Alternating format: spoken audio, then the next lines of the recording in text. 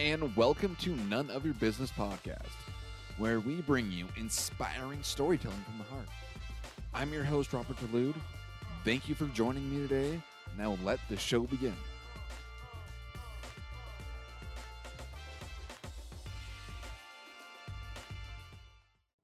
Hey guys, real quick, just go over to YouTube and subscribe to the YouTube channel for None of Your Business. Make sure you subscribe to the podcast and share it with a friend. But most importantly, please go leave a rating and review either on YouTube or Apple or wherever you can. All right, guys. Thank you. I love you. Now enjoy the episode. Well, if you are ready, then we will I'm go. ready. So, welcome, Drew. I got Drew Manning on, who is the fit to fat to fit to fit to fat. I probably got that mixed up. But so who are pretty you? good. And what do you That's do? pretty good. Yeah. So most people know me as the fit to fat to fit guy, which I started in 2011. So that was my idea of gaining weight on purpose as someone who has never been overweight a day in my life. And I was a personal trainer at the time. So I wanted to gain a better understanding of what it was like to be overweight because my clients were overweight and I had never been overweight. And I couldn't understand why it was so hard for them just to follow the meal plans and the workouts. Like for me, it seemed so simple and easy, but they tended to struggle being consistent. And so anyways, I went on this journey to better understand why is it so hard for people to just, eat less food and work out. And I did this experiment where for 6 months, I let myself go completely, no exercise, ate a standard American diet, put on 75 pounds in 6 months, and was truly humbled and realized just how wrong I was in my approach to helping people. And I didn't understand it before. I didn't understand how much of transformation is mental and emotional until I did that first experiment. Mhm. And so my eyes were opened, learned a lot of valuable lessons. And that's kind of where I kind of made a name for myself because the story went viral. I went on like Jay Leno and Dr. Oz and Good Morning America and The View, wrote a book, and the book Fit to Fat to Fit became a New York Times bestseller. And then from there, created a TV show called Fit to Fat to Fit as well, where we put other trainers through this process because it was so impactful and powerful. And I came out of it so much more empathetic. And so that's what most people know me as. So let's talk about the empathy side of it. Mm-hmm. Like, what have you learned? Yeah. So the first lesson I learned was, I went into my first fit to fat to fit experiment thinking it was all going to be physical. I'll eat this many calories, I'll eat this much food, I'll gain this much weight, and then I'll lose it all, right? And I started to realize as I was doing this how much of it was mental and emotional, both gaining the weight and losing the weight. And then I remember also when I tried to lose the weight, those first 2 weeks of eating healthy food again, after eating 6 months of like Cinnamon Toast Crunch and like Mountain Dew and like Hot Pockets and Top Ramen and SpaghettiOs and all the delicious processed foods we have here in America, because they are delicious, I'll be honest. After gaining the 75 pounds in 6 months and doing that, I remember eating healthy for the first time, and it sucked. The food didn't taste as good. My body kind of fought back against me and almost wanted the unhealthy food more than the healthy food, because I had been feeding it that food for so long. And it clicked for me. This is what my clients have been telling me. I would give them a meal plan, expect them to be perfect. And then their bodies are like, no, we want this stuff over here. And so it's almost like this, they're getting pulled in a different direction, when we think if you've never been overweight, it's just willpower. Just willpower your way through it and be disciplined, and, it'll be fine. Like, you'll be able to do it. But after having that experience, I had so much more empathy for those that struggle with weight loss and body image, because of how powerful the emotional connection to food really is. And that's where I finally, learned that lesson of empathy. Yeah, absolutely. When I was reading the fit to fat to fit to fit fit to fat tongue twister, right? geez. I when I was reading it, I was like, oh my gosh, like, my diet is not perfect by any means. It's not good. Like, I just lift weights and eat as much as I can. That is to be completely honest. Yeah. But on the mental side of it, like, I'm a recovering drug addict, and like, I was like, oh my gosh, those guys, like, your experience is so much similar to like me recovering. Yeah. And it just clicked. And like, I never heard like somebody talk about a diet like that in nutrition. Because now, like, I use food as like a Yeah. coping mechanism, Yeah. like, and like I don't mean to, but that's just like one addiction to another. And for some Yeah. reason, while reading your book, it just clicked like that, and I was like, oh my gosh, like holy. And like when I first started lifting, I had the same mindset as you. It was like, well, just, if you want to work out, just go work out. Yeah. Like, overweight people are just lazy, and like Yeah. I would build resentments towards people Yeah. and doing that. But definitely reading your book and working out on a regular basis, like my mindset has changed. So one, I appreciate you Thank you. writing that. Like, it helped me a lot. Yeah, I appreciate that. And thank you for sharing that. I didn't know that, but I think it's really powerful.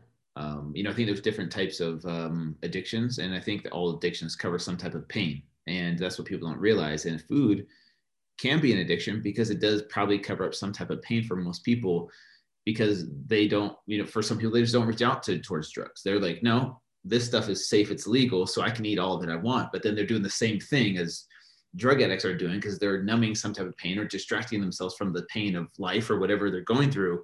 And food becomes those little dopamine hits that they get throughout the day, multiple times a day. And they're like, oh, well, at least I don't do drugs. And it's like, it's very similar.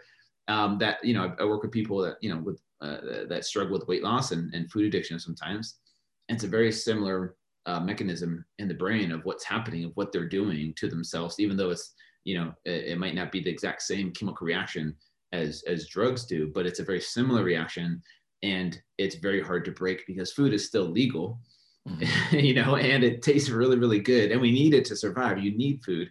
But yeah, I have an issue with people when they look at people, when I used to be the same way. I used to be judgmental towards people who were overweight. Like, dude, just eat less food and just work out. It's the same thing as going up to a drug addict and being like, dude, just stop doing drugs. Why don't you just stop doing, like, it's not that hard, just do it. It's like, yeah, I would if I could, but it's not that simple. Very similar with food addiction. And that's why I'm trying to, through these experiments, is bring more awareness of the importance of empathy for those that struggle, and the importance of how much of a mental and emotional journey this is for them to break free from this. It's not as simple as just willpowering their way, because willpower doesn't really work for most people. I'll be honest with you, it really doesn't. So anyways, thank you for sharing that and letting me talk a little bit about that.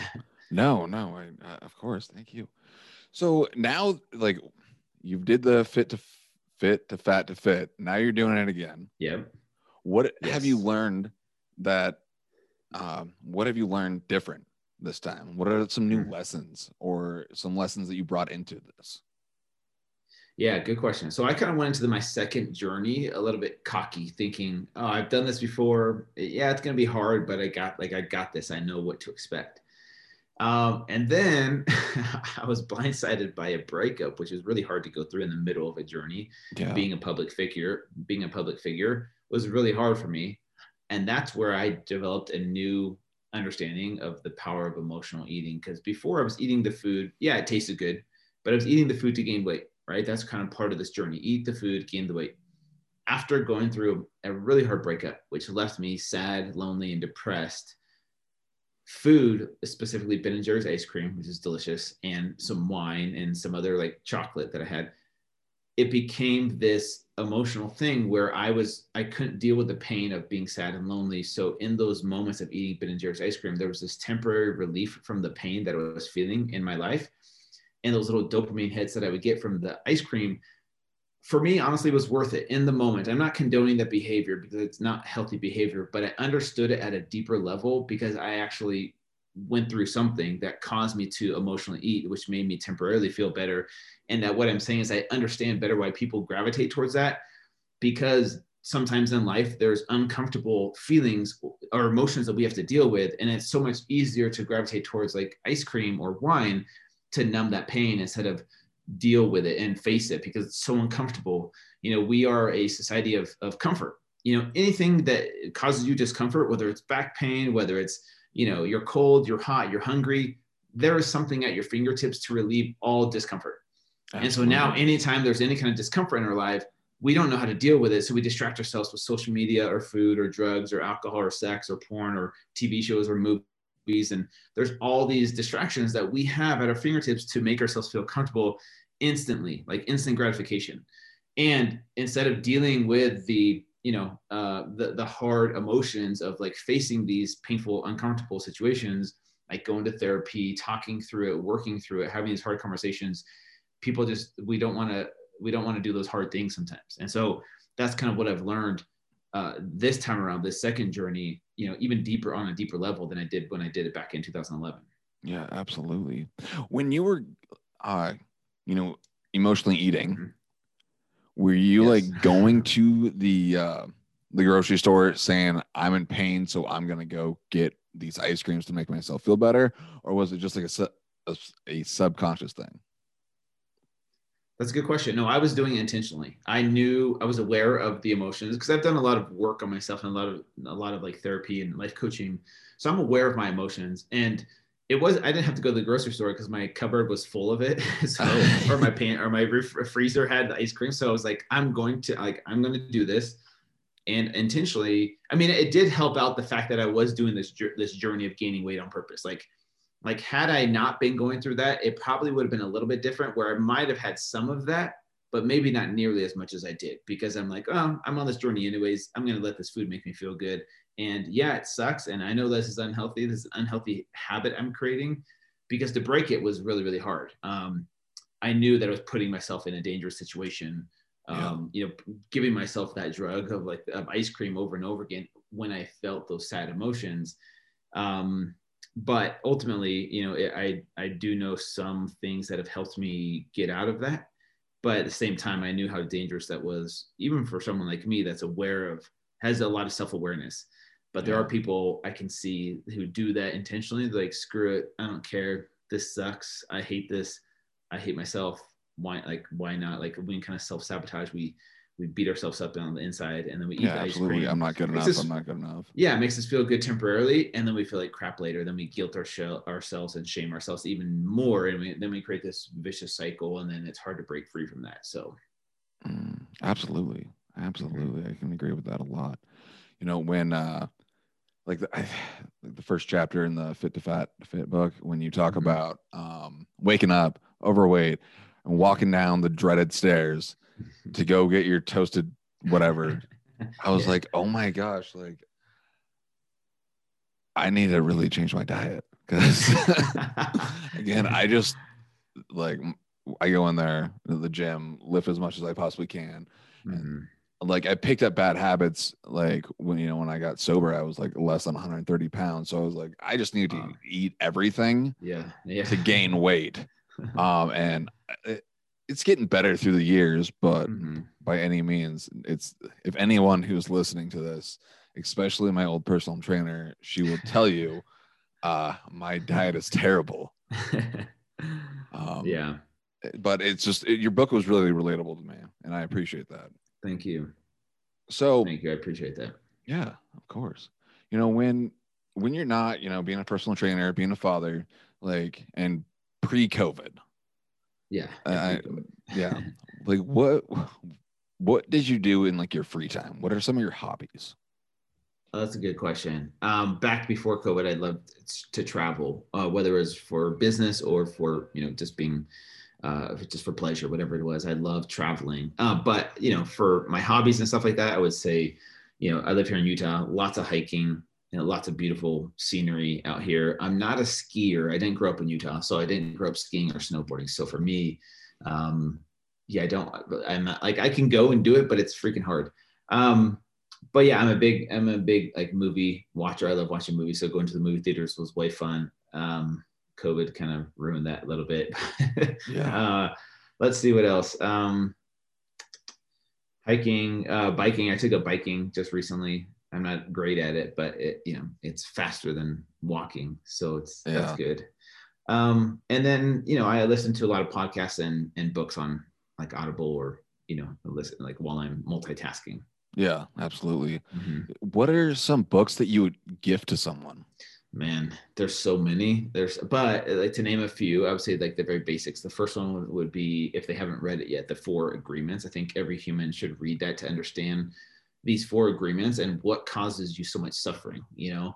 Don't take things personally. Don't make assumptions. Always do your best. Be impeccable with your word. These four, agreements that can make a huge difference. And once I read that book and learned it, I was like, okay, this is a very powerful lesson for me, not to take things personally, because, we live on social media. People take things personally all the time. And we get so upset when someone disagrees with us on social media and, has a differing opinion than us, heaven forbid that someone has a different opinion from us. But anyways, Right.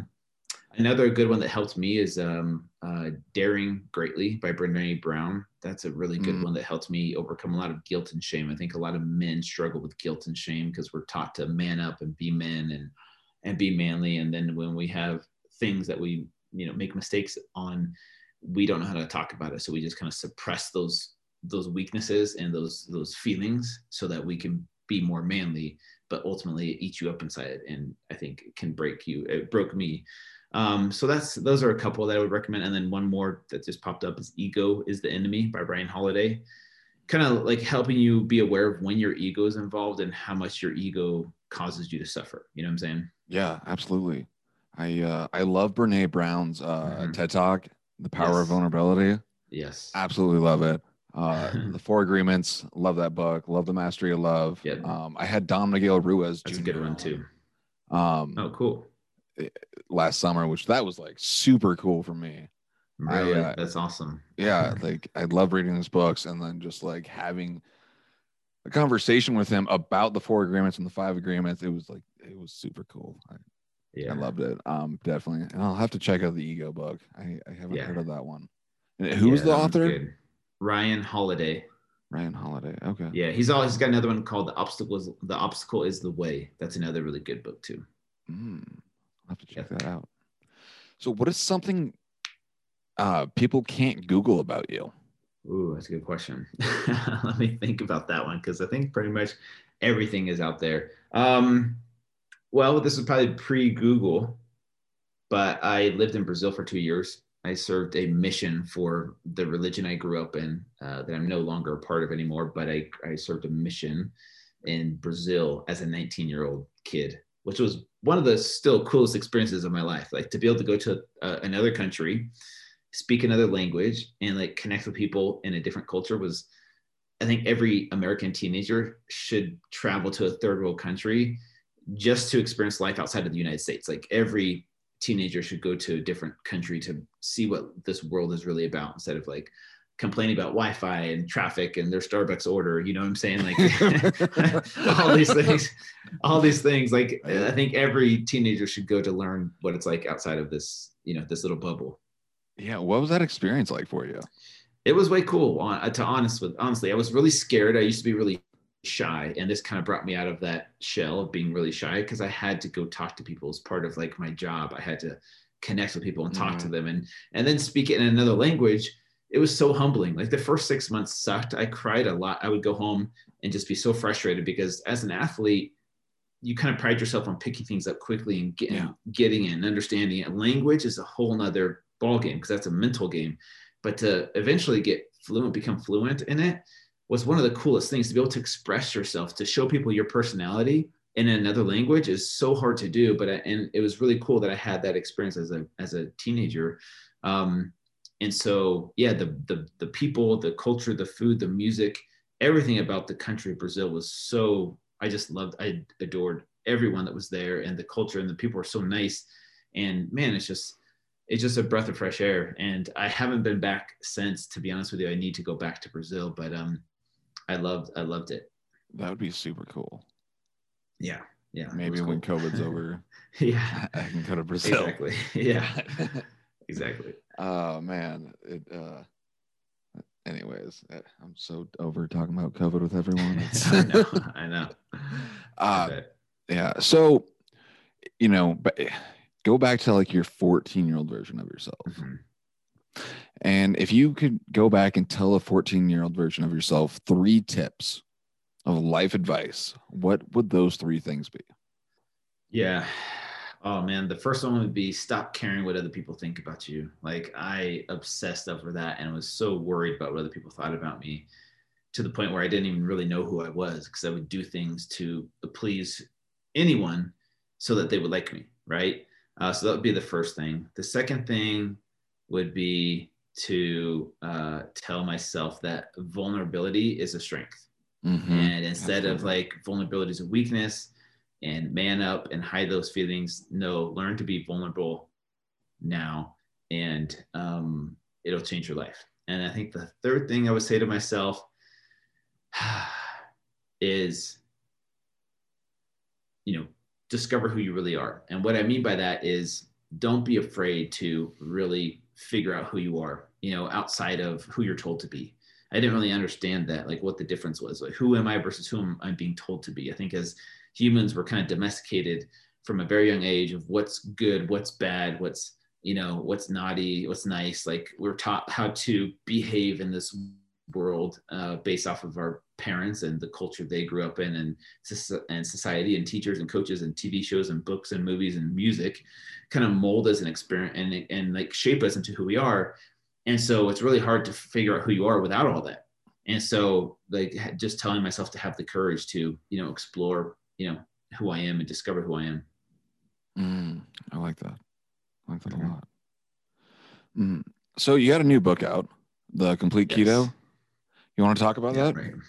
Yeah, for sure. So Fit to Fat to Fit was the first book that I wrote after my first Fit to Fat to Fit experiment. And then I stumbled upon keto in like 2015 or so and ended up falling in love with it. Went on Dr. Oz again a second time to talk about the benefits of the keto diet. Started writing programs and started, changing people's lives with it. And then I got approached with the opportunity to write a keto book. But I wanted to make it different instead of just making it about just keto. I wanted to take the lessons I learned from Fit to Fat to Fit and plug it into a book, about keto. So yes, there's a keto section of here's how to do keto, here's how it works, here's the meal plans and the recipes and all that stuff, right? You can get that in any book.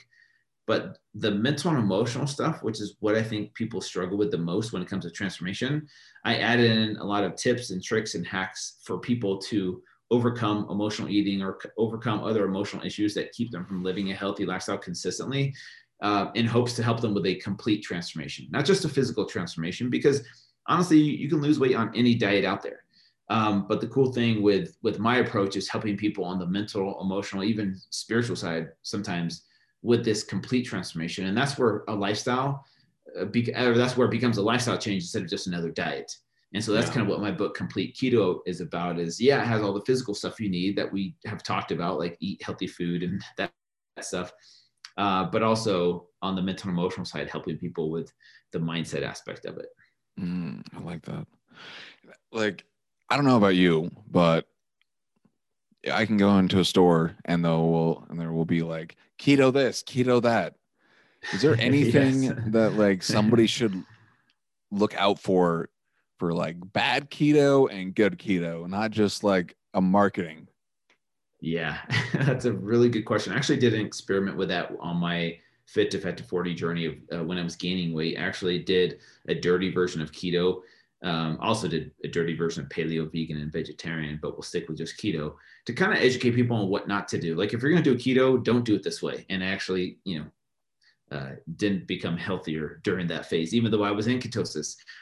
So a lot of the foods that I focus on, people tend to overdo a couple of food items. One is dairy. So they add cream, whipping cream, cheese to almost every dish. And they think it's just they think it's a lot of butter, bacon, and cheese. Like, okay, no carbs, cool. I'm going to eat butter, bacon, and cheese all day long. And then people tend to over consume dairy. And then also they snack on nuts and seeds because they're so, they're low carb-ish in small amounts. But then, like the roasted salted cashews or like the pistachios or like the macadamia nuts. And yeah, sure, if you can eat a small amount of those, cool, stick with that. But they're so salty and like pleasurable, you just keep eating them. So those are two food groups that I overconsumed during this little experiment. And then from there, it's a lot of like, sugar-free energy drinks or diet sodas, and they drink more of that than they do water. So like all these other chemicals in your body probably aren't going to help you. I'm not saying artificial sweeteners are like awful for you. I have them every once in a while. But yeah, not all the time. And then the other things are the keto products that you see at the store: breads, tortillas, waffles, pancakes, cookies, donuts, ice cream, like all the keto stuff that exists out there now because of these marketing tools. There's a time and place for those things. The problem is that people gravitate towards those comfort foods because they're like, well, I have to have a cookie. I have to have ice cream. It's like, okay, now I'm going to get a keto version of that, which has twice the amount of calories because it's got more fat in it. And so now you're eating all these processed, keto treats. And before you know it, you're like, oh, well, I'm still in ketosis. It's like, yeah, but you're not losing weight. You're not losing fat. You're actually gaining weight. Probably you're gaining fat and you're not becoming healthier. And so if you are going to do keto, that's why my book, Complete Keto, is a good place to start, because it's a whole food approach. All the recipes in there are dairy-free and nut-free. Not saying you can't eat those, but just limited quantities. And stick with mostly whole foods. Sure, there's maybe like once a week have like a piece of keto cake and see if it tastes good. It probably isn't even as good as the real thing. So, save that for a special occasion. But that's kind of, how I demonstrated not to do keto. Absolutely. Love it. Mm-hmm. And is it on Audible? It is on Audible, but the only problem with Audible is you can't see the recipes in there, or like I don't read off the recipes on Audible. Fair enough. So you're missing out. Yeah, you're missing out the recipes and the meal plan structure when you get the Audible version. But you could get Audible and then just listen to the book part and then skip ahead to the physical part in the book where it's just the recipes and the meal plans. Perfect. There you go. Mm-hmm. When people are looking for a personal trainer, what are some things that they should look out for? That's a good question. I've been asked that actually. For me, I prefer someone. Well, first of all, let me tell you a quote, and it's by Theodore Roosevelt. He says, "No one cares how much you know until they know how much you care." And so, if you're someone that's looking for a trainer, see and feel how much you feel they care about you, and do they even care about you other than, hey, I'm going to help you lose weight. Leading with empathy is really important for me. And this is why I'm trying to create a new breed of trainers. I created a Fit to Fat to Fit certification course for other coaches who want to be part of this movement, that want to lead with empathy. There's some training that I've created, this curriculum to help trainers become more empathetic. And so someone that can lead with empathy, someone that it doesn't necessarily they didn't need to be overweight at some point in their life. I think that's beneficial though, because they have a better understanding, for the most part, not all trainers, but for the most part, they have a better understanding of the mental and emotional struggle that comes with actually losing weight, versus someone that's been in shape their entire life might not be able to understand how hard it is for you, the person who's overweight, of the struggle that you're about to go through. You know what I'm saying? So that's a bonus, I guess, if they have been overweight at some point in time. But yeah, still, I mean, some of that can be empathetic, I think, is something to look for, and that understands your struggle and that truly cares about you as a human. Yeah, absolutely. I like that. Yeah. Not just somebody who wants to take your money and here you go online and let's check in maybe once a month.